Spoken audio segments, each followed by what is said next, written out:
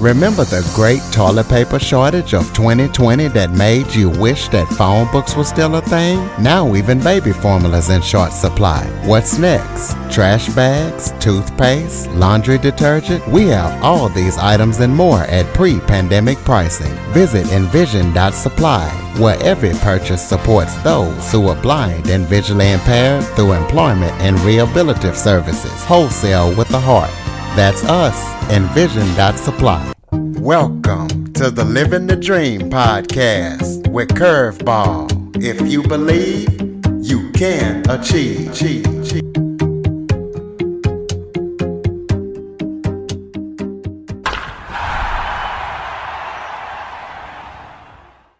Welcome to the Living the Dream with Curveball podcast, a show where I interview guests that teach, motivate, and inspire. Today, we're going to be talking about infection prevention in nursing homes and long-term care facilities, because I am joined by an expert in that field. She is one of the nation's foremost authorities when it comes to this issue, and her Phoenix company, IPCWell, specializes in infection prevention and long-term care facilities. So, Dr. Buffy, thank you so much for joining me today. Thank you so much for having me. I'm super excited to be here. Why don't you start off by telling everybody a little bit about yourself? Great. Well, as you mentioned, I work in long-term care and nursing homes. That is my specialty. It wasn't always my specialty, but I've pretty much my entire career worked in healthcare and public health in various roles, but most recently since 2009, I've specialized in epidemiology and infection prevention practices. I was working in a hospital during the H1N1 pandemic, and I saw the devastating effects. This was in 2009.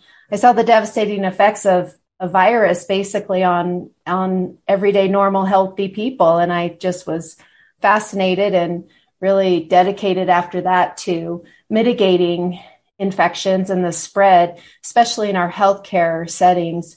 And then more recently in 2015, started working at a national level and started focusing in 2016 with the nursing home long-term care to reducing their infections and the risk for infections within this healthcare system. So what made you want to put your main focus now on the nursing homes and the long-term care facilities?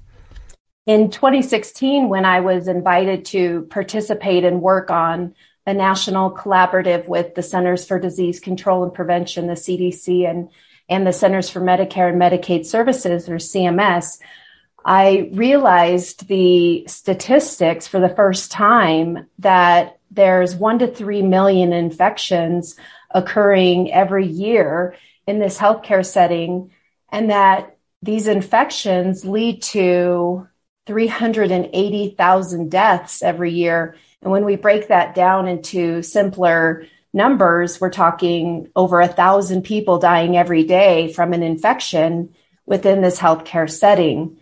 And this was before the pandemic. And so when I learned of those statistics, I looked around and I said, we're not really doing too much about this in this country. We were really, there had been some research and some pioneers in the industry, but I really wanted to do more. And as I saw more of the challenges, I knew that my ambition really couldn't be contained. And that's why I ultimately started my own company, and really to make this my number one focus. Well, how has COVID-19 changed the game? I know you said you did this stuff before the pandemic, but with COVID-19 now, what new challenges has that brought? Well, as I had mentioned, there wasn't a lot of focus for infection prevention and control prior to the pandemic. As a country, we were starting to get there in the long-term care or the nursing home space.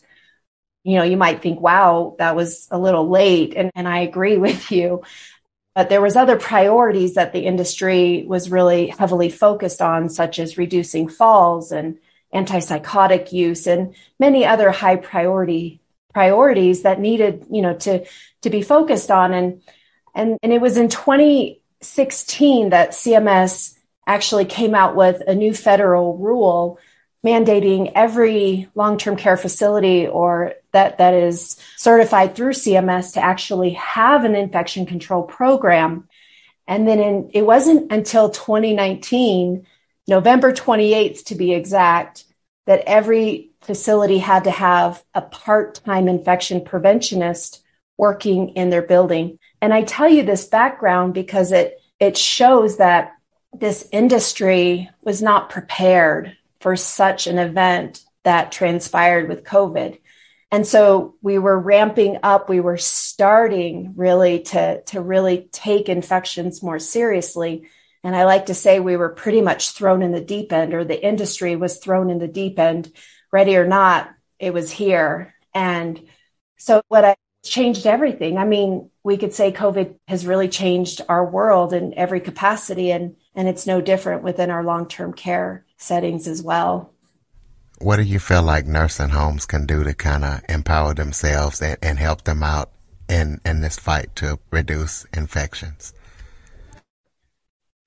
Right now, we're still very much dealing with this pandemic. I know that in our communities, it looks like everything is open, but it's a different picture in our nursing homes. We're still very much wearing our surgical masks, sometimes the N95 respirators. If our community spread is still high, we're wearing PPE. We're still operating quite heavily with a focus to prevent to prevent COVID within our facilities.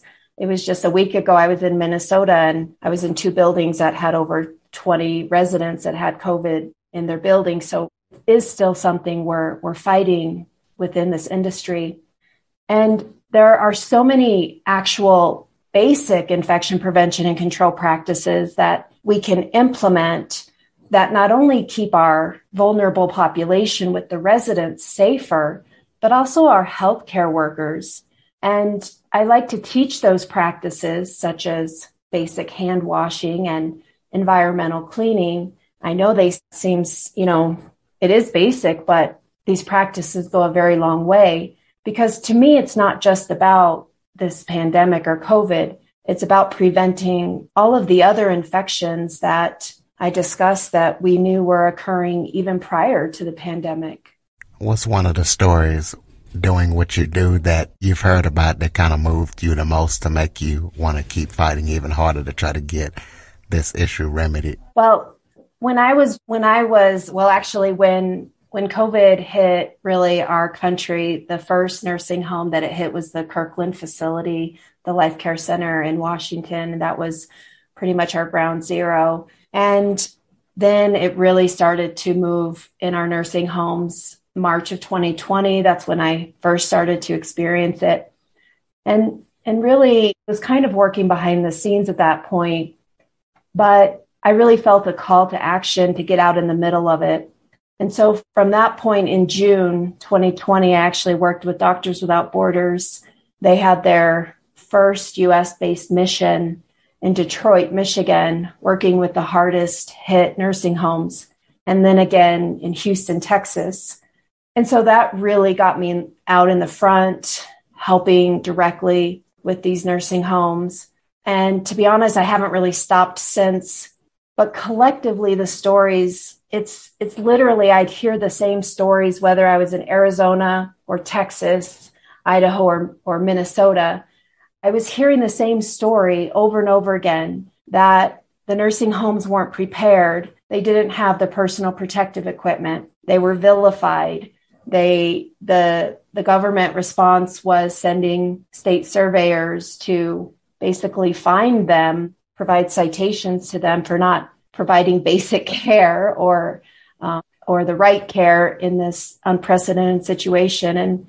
And the burden that this healthcare setting felt was so traumatic that I felt an obligation to actually write these stories in a book and talk about them so that the workers, the staff, and that the truth of really what is making it difficult to provide the best care really bringing that out to the forefront, not only for the public to understand, but also decision makers, so that we can start supporting this industry instead of our old ways of this punishment or punitive, work that we do that, to be honest, isn't helping. It's actually hurting this industry and hurting our loved ones. Speaking of your book, tell listeners about your book.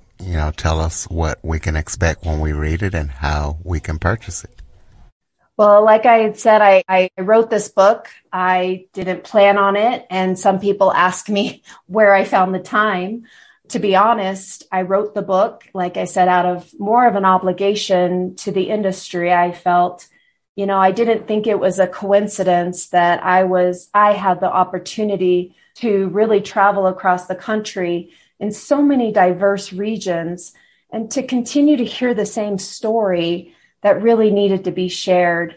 So I got busy writing it, and I thought, well, what better way to tell the story than the people that are living it? And so I interviewed staff, administrators, patients. I interviewed academic researchers, policymakers, and even the regulatory agency. I interviewed 2 people that had a lot of experience with the regulatory side, because I wanted to give a good description, not just from one perspective, but many. And so in my book, I describe the challenges in infection prevention and control prior to the pandemic, as I've discussed, with the estimates of the 1 to 3 million infections and the 380,000 deaths. I talk about that. I talk about how we were starting to make change and we were starting to climb up this steep mountain when we got kind of sidelined with COVID and we weren't ready. I discuss and describe the early days of the pandemic within this industry and how the nursing homes really didn't get a fair view of what was really occurring. They were often viewed as death traps and providing horrible care, when in reality, they were providing the best care they could under the circumstances that they had. And then I describe my experience with Doctors Without Borders, and then just moving forward with the solutions. Where do we go from here? How can we change? How can we get better? There are solutions. And so it is my hope that the readers, whether you have a loved one in a nursing home or you're a policymaker, that this book will touch you and help move you to change, to advocate for change. The book is available on Amazon. I'm really proud. We just launched on April 12th, and we made Amazon bestseller in 3 different categories within the first couple of days of launching. And the feedback that we're getting is tremendous of how much this book is needed from the industry perspective, and even for the general public. Like, it helps the general public understand, if you have a loved one in a care facility, it helps to equip you into being more involved. So it really is a book for everyone to read. Yeah, that was going to be my next question. What advice would you give somebody if they either have someone in the facility or they're thinking of having to send them there to make them feel confident, or, just kind of help them out and put their mind at ease? Yeah, it's a very challenging situation. In the book, I describe my experience with my grandparents. When I was very young, they both had to go into a nursing home. And I was only 19, and I didn't know what I didn't know. And I just did whatever they told me to do. We didn't have the 5-star ratings or the, different information that we do now. I didn't know about a patient advocate or a patient family council meeting that the family can join. And so in the last chapter of the book, I describe from a patient perspective and a mom's perspective of caring for her son for over 20 years in a nursing home, and describe really what an individual can do. My message to the public is if you don't have a loved one in long-term care now, the chances are in the future you will. The baby boomer generation is definitely heading, in that stage, and our homes are the populations are growing. And my action plan for you is to get involved, to ask questions, to meet with the staff, ask the staff, how happy they are, and just really understand the facility of where your loved one is going and get involved.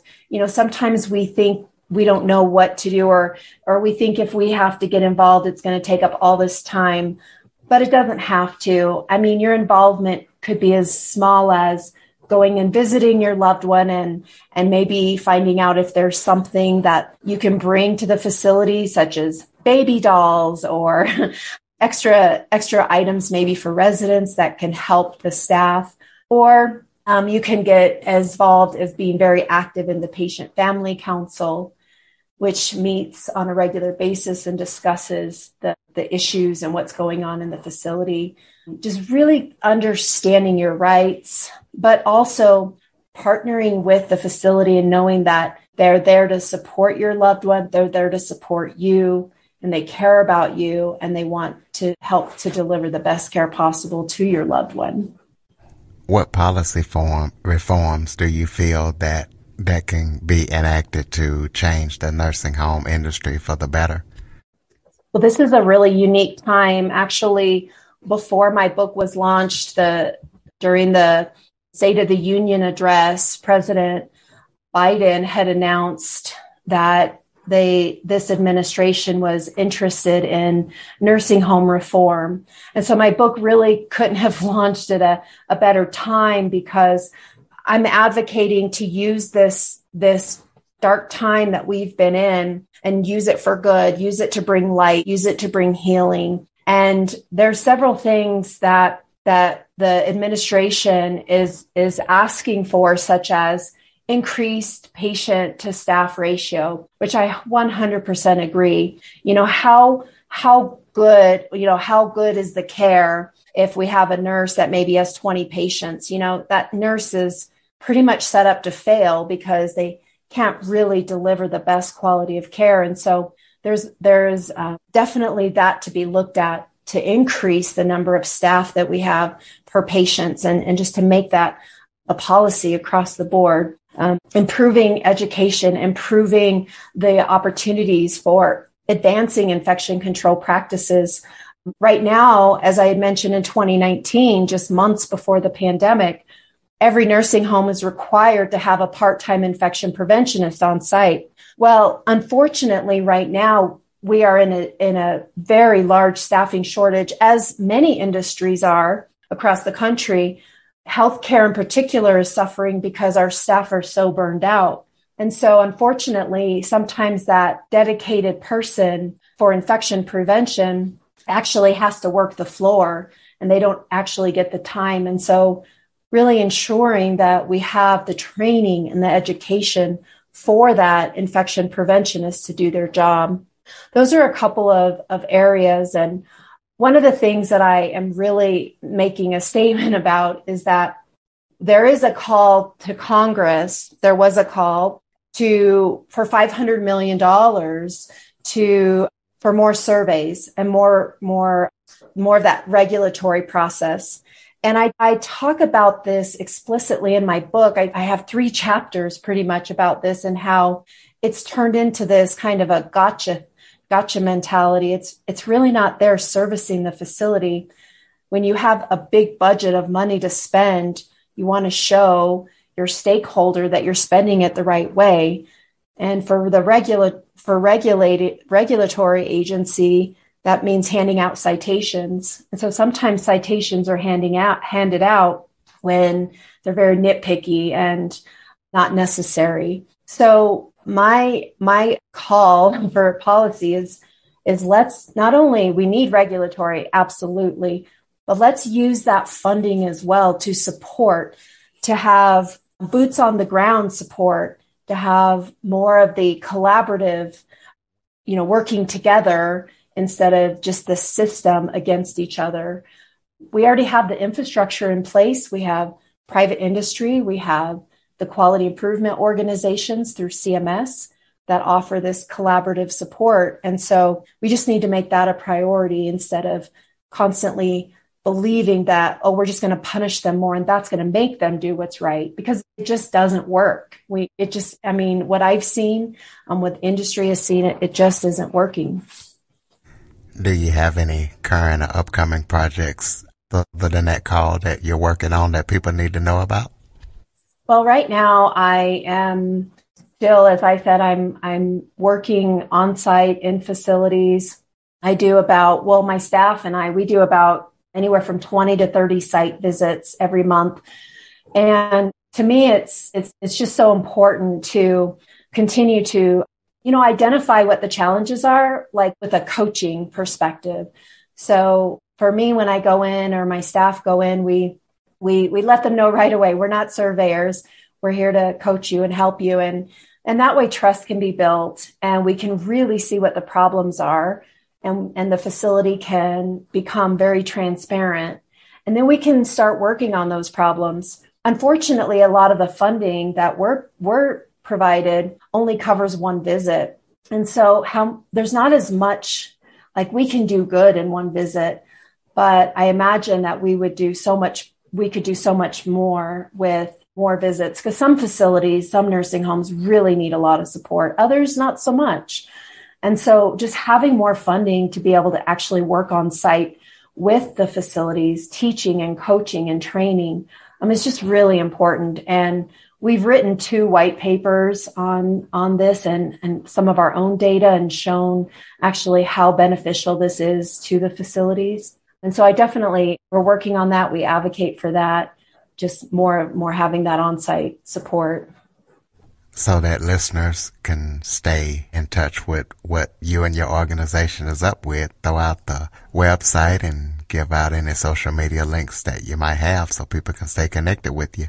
Yeah, that would be great. Our website is IPCWell.com, and we're on Twitter, Facebook, and LinkedIn at IPCWell. We would love to hear from you and have you even join us in reaching out to your legislative body, your congressmen, your representatives.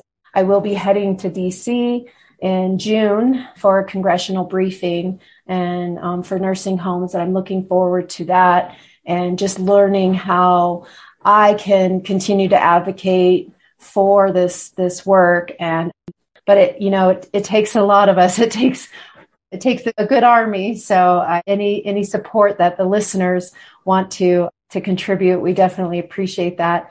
And we'd love for you to get a copy of the book. And in the book, there's resources as well that the consumer can utilize that can help them and, making some of those decisions, like I said, for their loved one and also for advocating for change.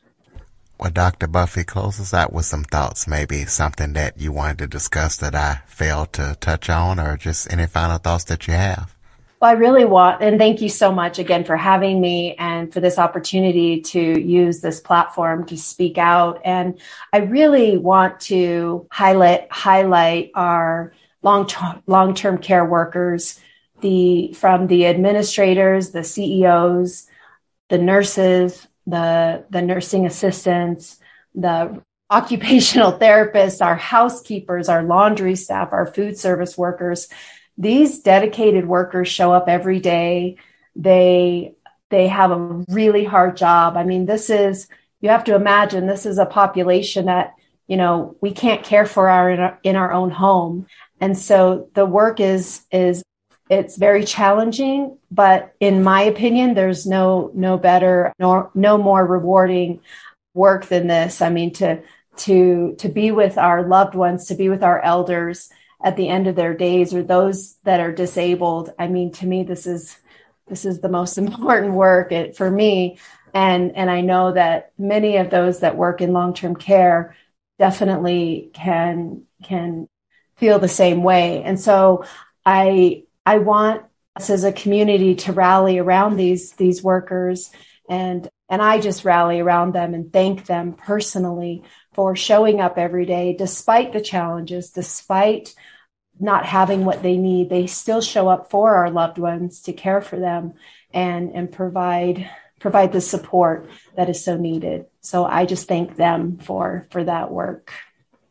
Ladies and gentlemen, please support Dr. Buffy's work. She's definitely a credible expert, and she's fighting the good fight and fighting hard. You never know if you yourself or any loved ones will be in a long-term facility or a nursing home, and maybe something that Dr. Buffy has done can help them out. Please be sure to follow, rate, review, and share this episode to as many people as possible after listening. And Android listeners, go to the Google Play Store and download the Living the Dream with Curveball podcast app. Thank you so much for joining us and sharing your passion on this topic, Dr. Buffy. Thank you so much again for having me. For more information on the Living the Dream podcast, visit www.djcurveball.com. Until next time, stay focused on living the dream.